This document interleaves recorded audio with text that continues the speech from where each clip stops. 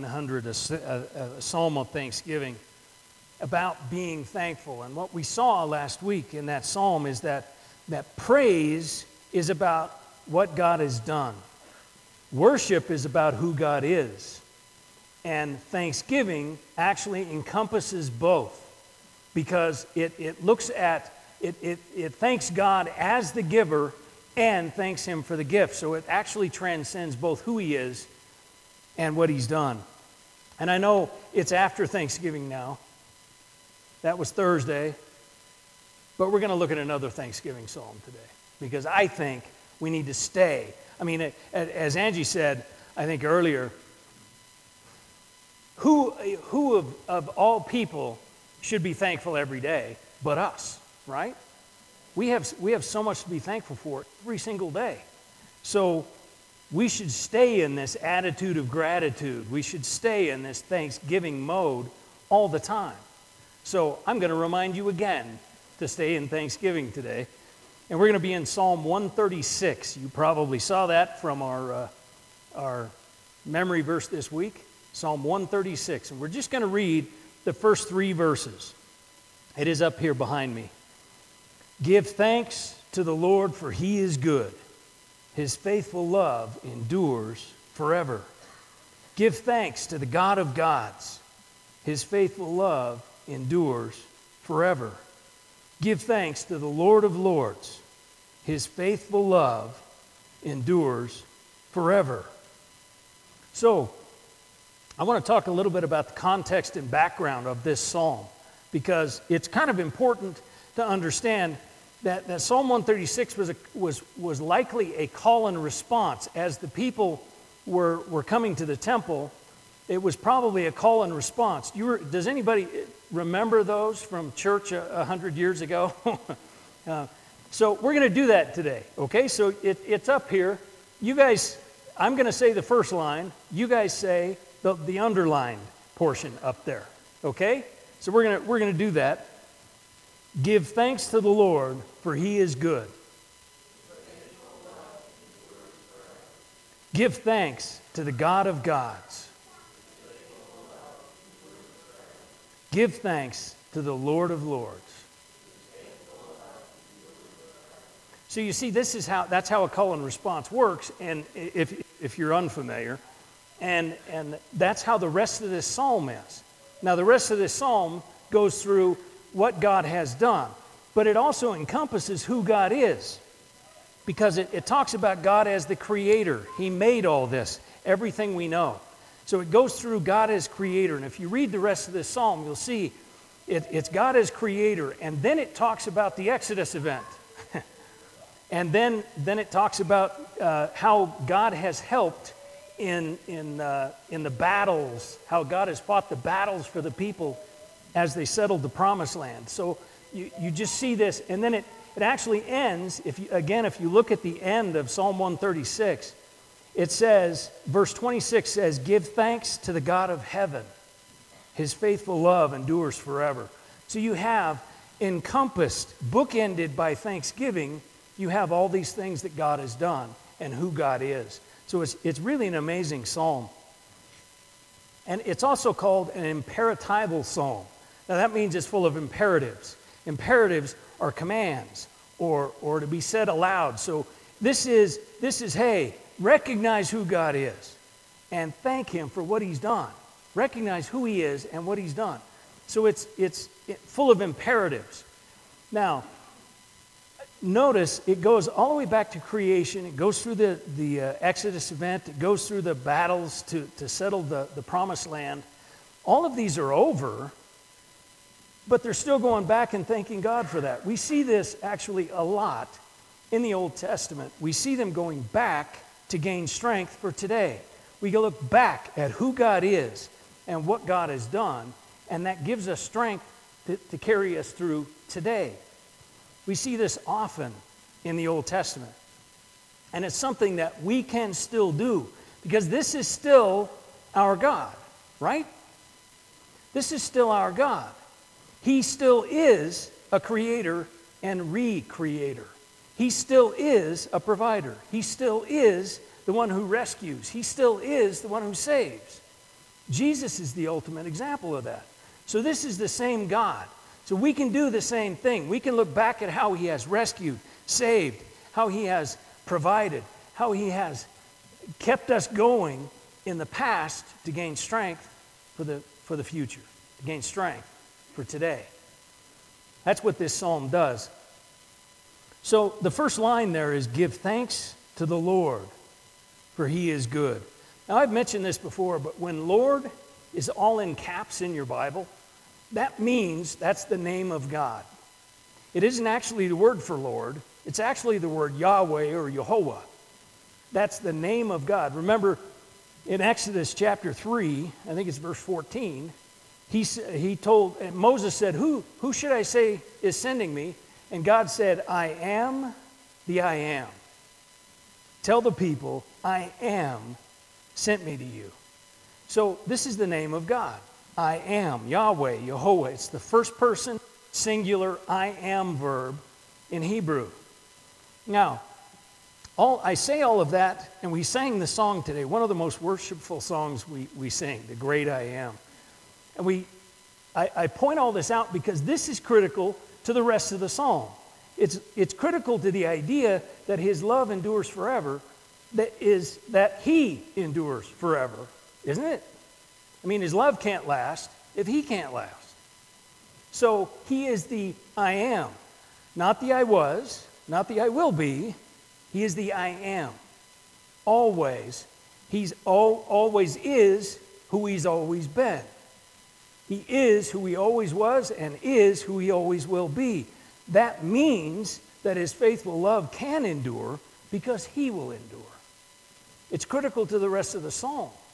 It's not just looking back at what God has done. It's looking at God as being the I am. That's why it starts here. It starts with the basis, really, of everything that the psalm is going to talk about. This is the I am.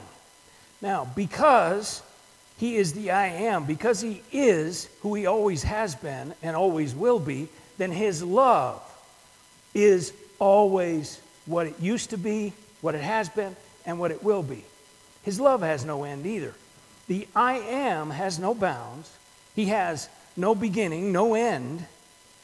So his love has no bounds, no beginning, and no end. He loves you as he always has and as he always will.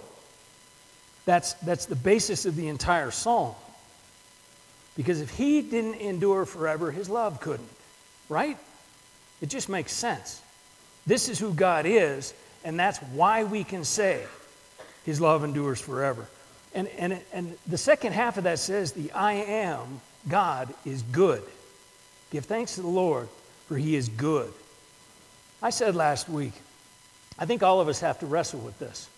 Because every believer has run up against something in their life that we think, well, if God is good, how come this? Or if God is good, how come this happened to me? Or how do we have this in this world? So I invite you to wrestle with that. I invite you to research that. I invite you to dig in and investigate who God says he is. Because what you will find is he is good all the time. Everything good comes from him. The evil in our world doesn't diminish the goodness of God in any way. It points us to it. It points us to the God who is good. So wrestle with, is God good? Because you will find he always is. Always good. And then the next section says, give thanks to the God of gods. It almost seems like a strange statement on the surface, doesn't it? Wait, is there other gods? Is there other gods that God could be God of? Did you follow that? It's almost a strange statement, but here's what God knows. God knows we will put other things in our lives ahead of him. We will make our own gods. People always have. Back then, they carved them out of something. What we do is we just prioritize them in our life. If you're prioritizing money, family, being known, fame, popularity. If you are prioritizing anything ahead of God, you've made it a god. This says God is God. This says the ultimate power of everything is God. He needs to be first. The I am needs to be first. Because again, it's all right there in his name. Will money last forever? Nope. Will fame or popularity or pride or anything else last forever? Nope. The I am will outlast all of it. God is the God of everything we try and make God. You with me now? So give thanks to the God of gods. The I am will outlast anything else you make God in your life. He's the God of gods, the ultimate God.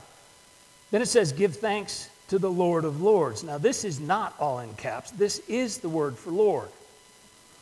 So it's often actually translated master.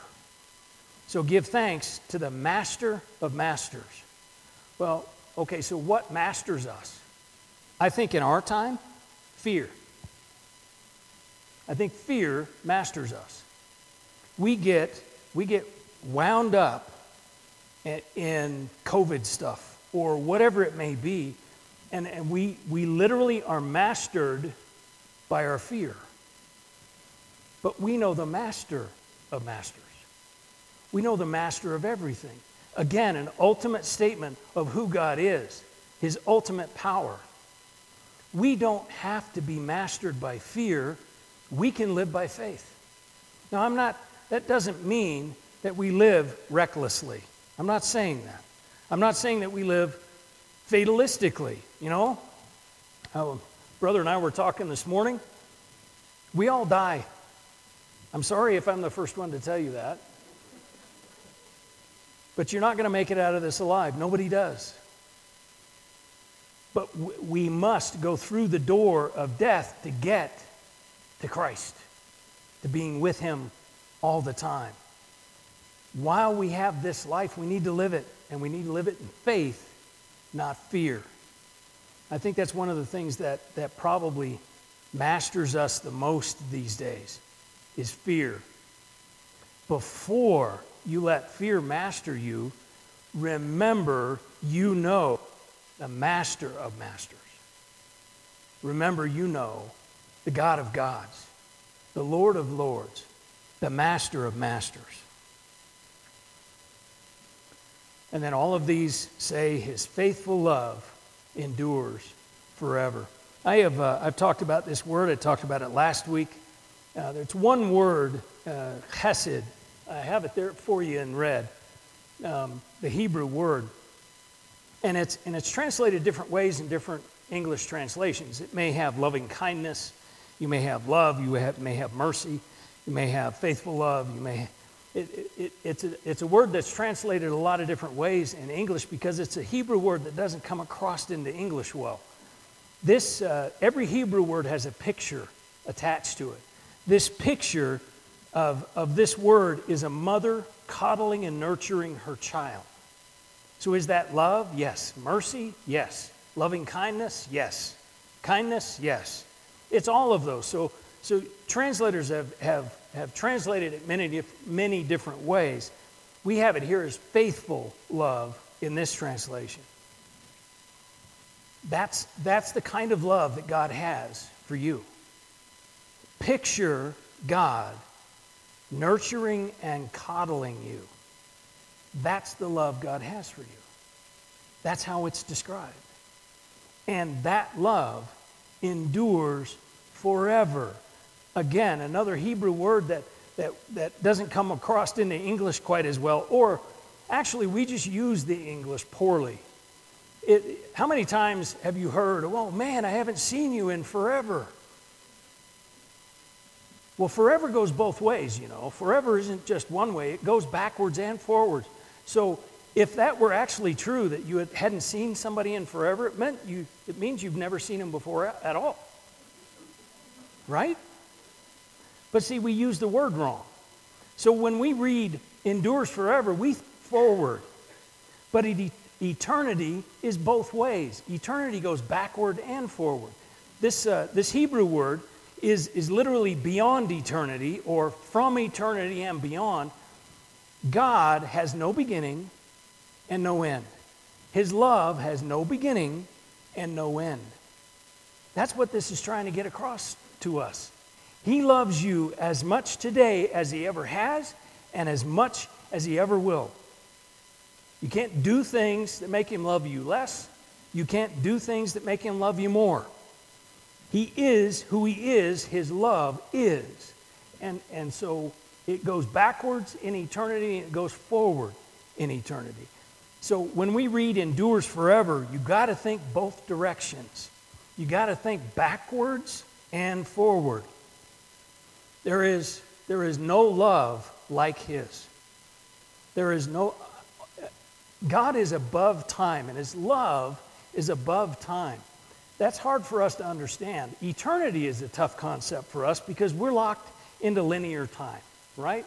We have a beginning and we have an end, and everything we know and everyone we know has a beginning and an end. So we have a hard time wrapping our minds around the idea of something that lasts from eternity past, never had a beginning, to eternity future, never has an end. We just have a hard time wrapping our minds around that. But that's who God is. He is the I am. Always was, always will be. The I am, present at all times. Present tense, all times. That's how his love is for you and I.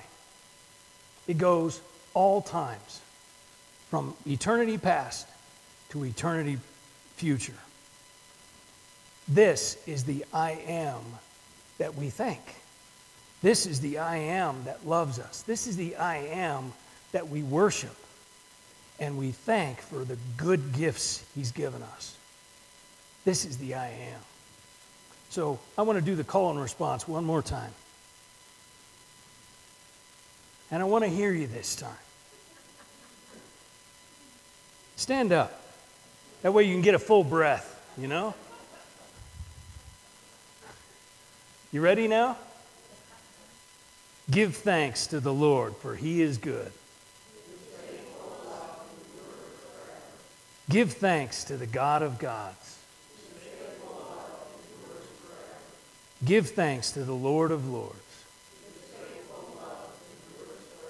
Amen? Let's pray. Father, we thank you. We thank you for who you are, and we thank you for what you have done for us.